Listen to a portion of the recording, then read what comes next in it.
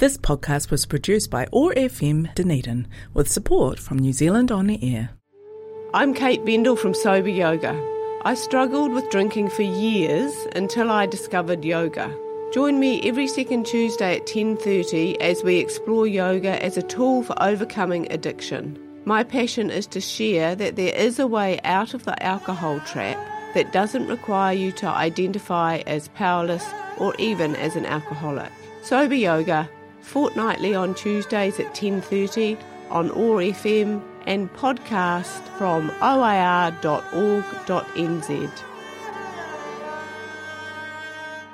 Hi, welcome. Thanks for joining me this morning. I'm Kate. I'm your host for the Sober Yoga Show. This is a show that has been talking about the interface between yoga and alcohol addiction and how yoga can be a really helpful tool for helping deal with addiction.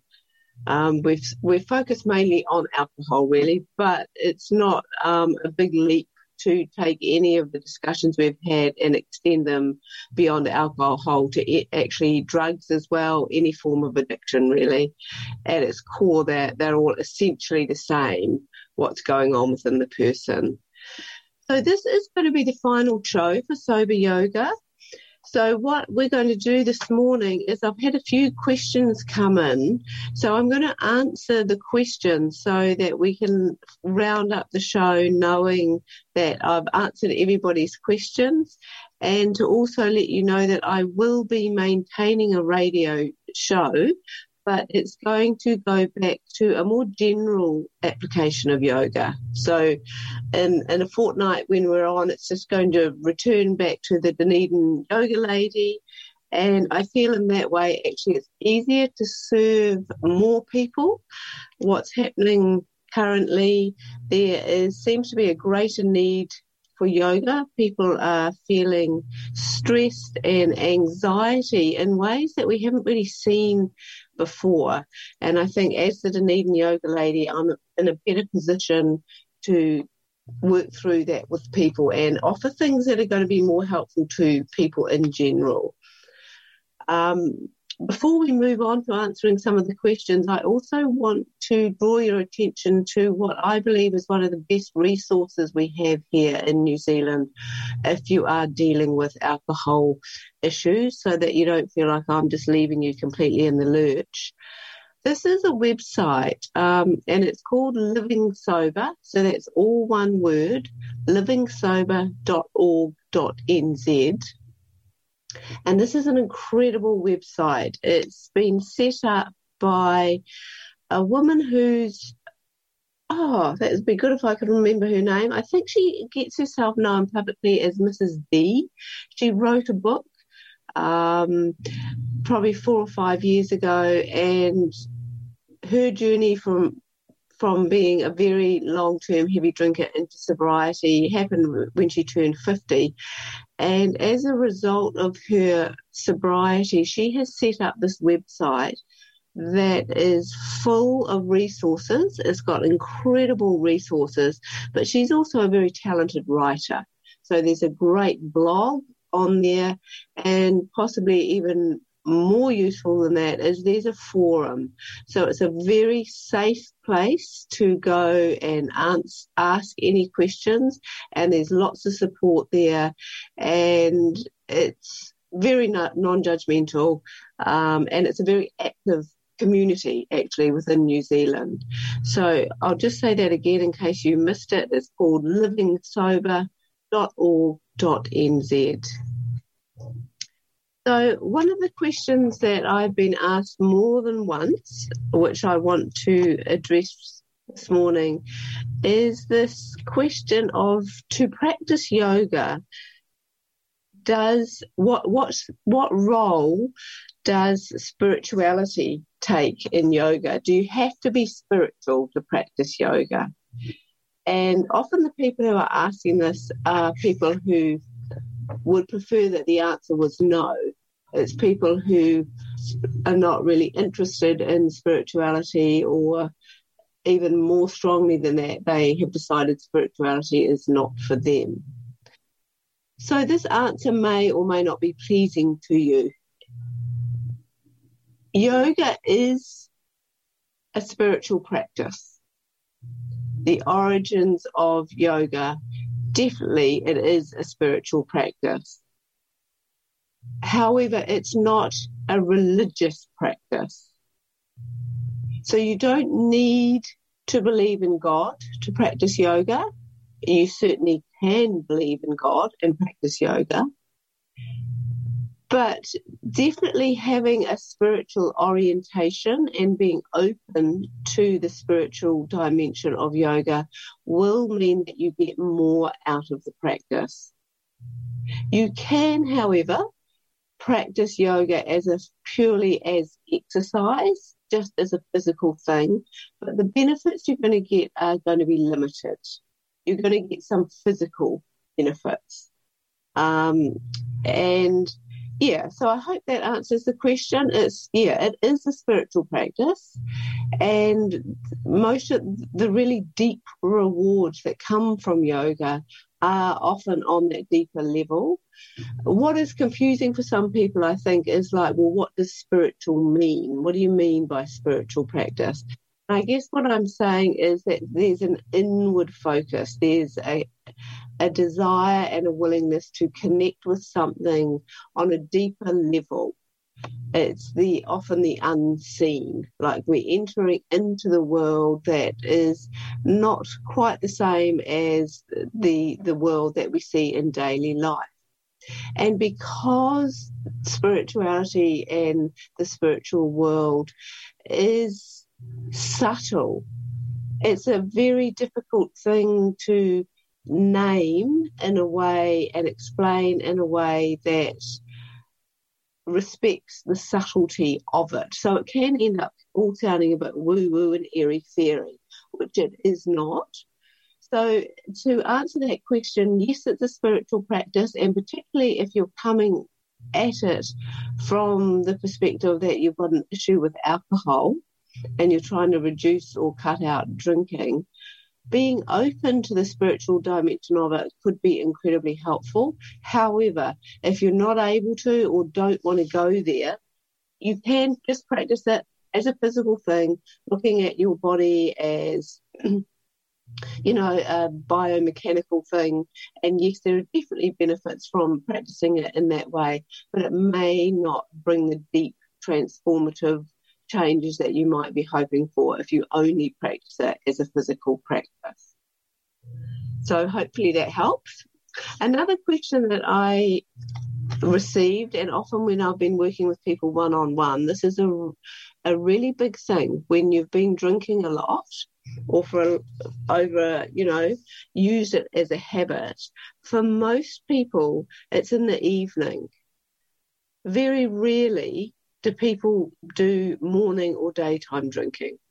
It happens now and then, but by far the most common time that people are relying on alcohol is in the evening. And so when I'm working with people, often they're like, what do I do if I'm not drinking? Suddenly there's an evening in front of them and they don't know what to do if they're not going to be drinking. And to those of you, if you're listening and you have never used alcohol in that way before, it's like, well, there's a million things you can do. A really nice time of day actually to do some of the things that make you feel relaxed, some of the things that make you feel happy, time for some creative things. But for people who have habitually turned to alcohol, it can feel like a really difficult thing to know how to navigate that period from coming home from work and actually getting to bed. How to get yourself to bed sober is unfortunately a real challenge that people face when they cut down or they stop drinking, because so often people who are abusing alcohol drink until they really can't drink anymore and then they just collapse into bed.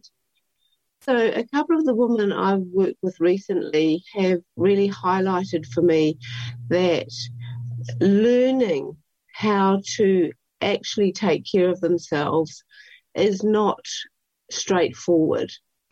it's been years and years and years since I've done simple things like brushing their teeth or cleaning their face before they go to bed, and it feels almost overwhelming for them. So often a gentle yoga practice in the evening can be a really good thing to put in your routine if you're not relying on alcohol anymore, but you actually want to relax. So if you're going to do yoga in the evening, which I'd say if you're trying to give up drinking, doing a practice in the evening is a really good idea. There's a couple of things to bear in mind so that it's actually useful. And one of them is just to be really clear about why you're doing it.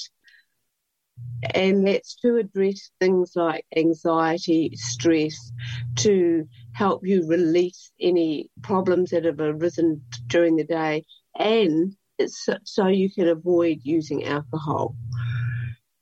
So those reasons will determine the type of practice you're going to do, which will be very different than if you were doing it at 7 o'clock in the morning. If you're doing a practice in the morning, you're wanting it to energize you. You're wanting it to wake you up so you can feel clear and strong for your day. You don't want that to happen at 8 o'clock at night if you are trying to wind down and get ready to go to bed. So it's really important that you have some sense of what's an appropriate practice. So I'm going to try my best to explain that to you. And excuse me if it sounds like I'm treating you like you don't know anything, but I'm going to kind of be speaking here particularly to people who don't necessarily know a whole lot about yoga, but want to start doing it in the evening. So one of the first things that you can look at is how long is the practice.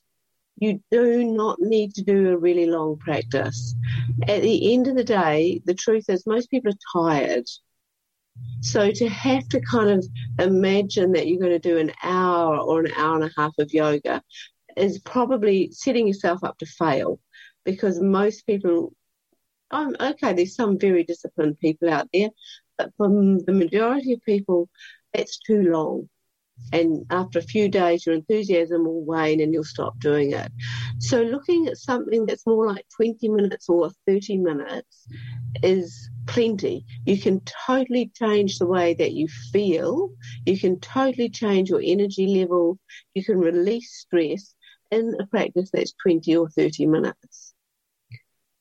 One of the other things to look at with the practice, whether you're getting it from a book or YouTube or you've been to a class and can remember bits, is the amount of standing postures or poses compared to the amount of ones that you do seated or lying on your back or even on your tummy.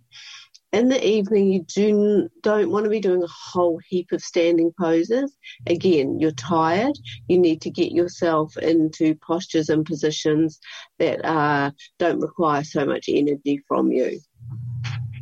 So I would, say look at both of those things. And then the other aspect that can be helpful is, does the practice include more than just postures? Ideally, in a well-constructed practice, the postures are actually just preparing you for the quieter practices. You know, like this practice of yoga is over 5,000 years old. They weren't doing it to get fit. That's not why they were doing those postures. They're doing the postures to influence your breath. And once you've influenced your breath, you will influence your mind, and then you are able to connect with the deeper parts of yourself where the spiritual element comes in. So, just to make sure that your practice isn't too athletic, and that as well as some postures, there's either some breathing exercises, possibly called the correct term, which is pranayama, but it doesn't even have to be that.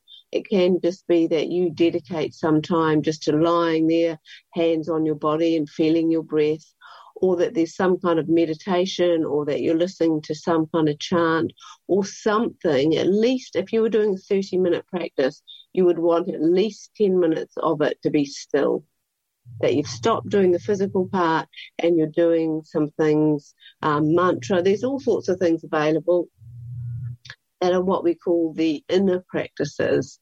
And those are the ones that are kind of easily dropped off. We're a very, very physical-based culture, and it's also quite hard for people just to be still and quiet. So if you can, with your evening practice, hunt around on YouTube, find things, even kind of branch out and look into meditation or something. Find some way that you can be still, but not just kind of lying there twiddling your thumbs, getting kind of anxious thinking, so that you're doing something that is keeping your mind engaged and that it's kind of nourishing you on a deep level, but it's also still and quiet. So yeah, that's my recommendations for people looking at wanting to do some yoga in the evening. Now, this other question that came in, it was a great question. This person has asked, what's the difference between a relapse and a lapse? So if you've spent any time in recovery circles or been in treatment centres or been in 12-step groups, you're probably very familiar with that term relapse. And even if you've been on your own private journey and you have attempted to stop or cut down, and you've had that experience of the plan going sideways and you've ended up not been sticking to what you thought you were going to do, and you've ended up drinking again or drinking more. It's interesting sometimes what language we use to define what's happened there. So in yoga, neither of those words would be used at all, which I found that really quite helpful. Yoga would just see that we have patterns and habits, and sometimes when we're trying to change those patterns, we can do it in a way that's sustained and permanent, and at other times there's a break in the pattern and we return to an old pattern, and kind of simply sees it as just part of a learning curve in a way. Whereas more in recovery circles, and often personally, until we have a new way of looking at it, we tend to use these words, relapses and lapses. So to answer the question directly, what's the difference between a relapse and a lapse? A lapse is, you could say, more like a short-term, a temporary kind of slip-up. So say you'd been sober now for 3 months, and then you go out one night and you end up drinking that night. But you kind of dust yourself off and you get back on track and you continue to be sober. You could call that a lapse. It's like a brief slip. Whereas a relapse is slightly different. A relapse is, again, that you pick up again, you start drinking again, but it goes on for longer. And it's all your ideas and dreams and hopes of being sober, you kind of push them aside. It's like you revert back, not only to your old behaviour, but to your old thinking. It's like you stop trying to be sober. And for a lot of people, we have a mixture of both of these things on the journey. And often what can happen that a lapse can turn into a relapse is our own negative thinking about it. Like, how do we personally frame and deal with the fact that we have fallen off what we thought was the path, And it's not just for drinking. This happens, I think, for any change of behaviour. Anyone who's ever been sort of on a diet would probably relate to this. It's like, okay, I'm not eating sugar anymore. And maybe for 3 weeks you cope, and then next thing you know, you've scoffed a Moro bar or something. It's the stories we tell ourselves and the way we treat ourselves as a result of that behaviour that can often determine what the kind of ultimate outcome is.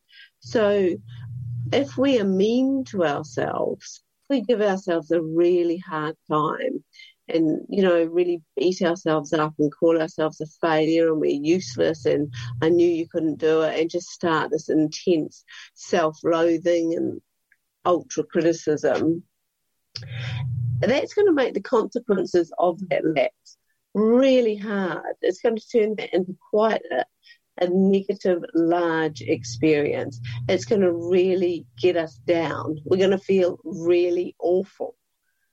And unfortunately, a lot of us tend to do that. It's like this, and it's even unconscious.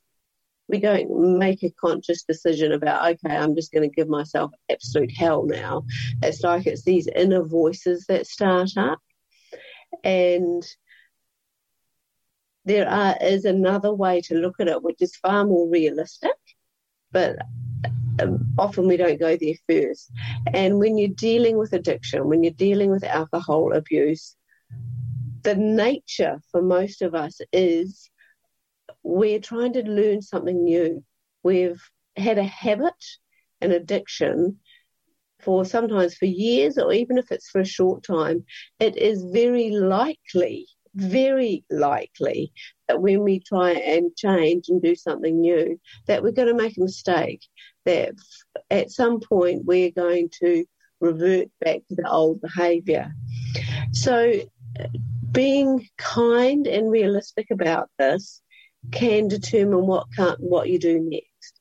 And if I sometimes think of, like, we all learned to walk at some point, and that took us a long time, and we fell over heaps, and yet nobody around us or ourselves criticised or judged or told us off for falling over.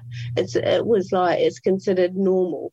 When you're learning something new, you make mistakes.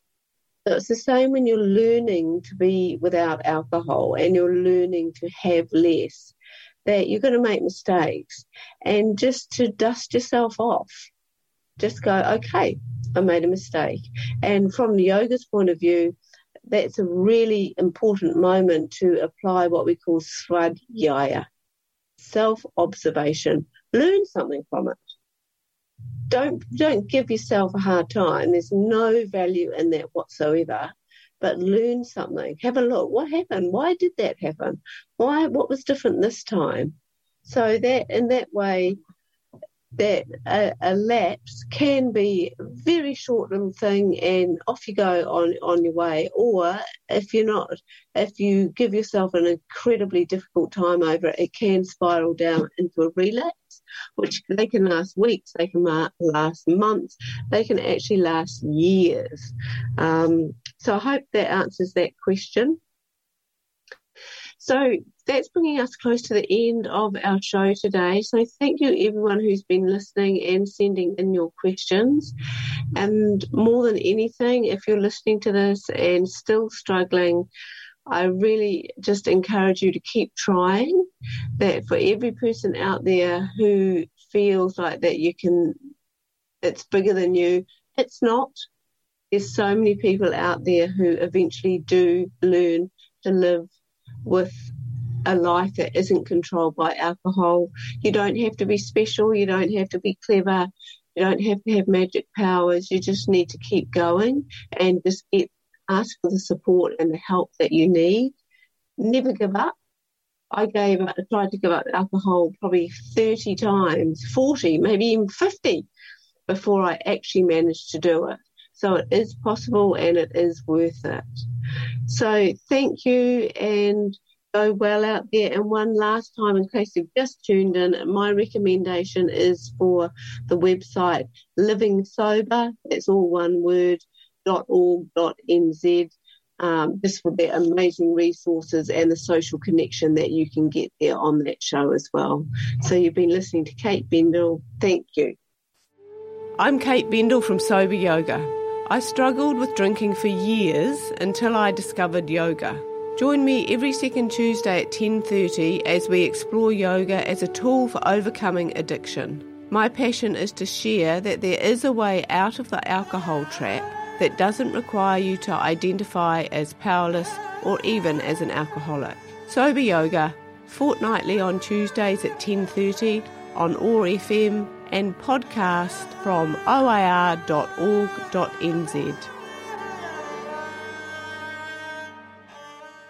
This podcast was produced by OAR FM Dunedin with support from New Zealand On the Air.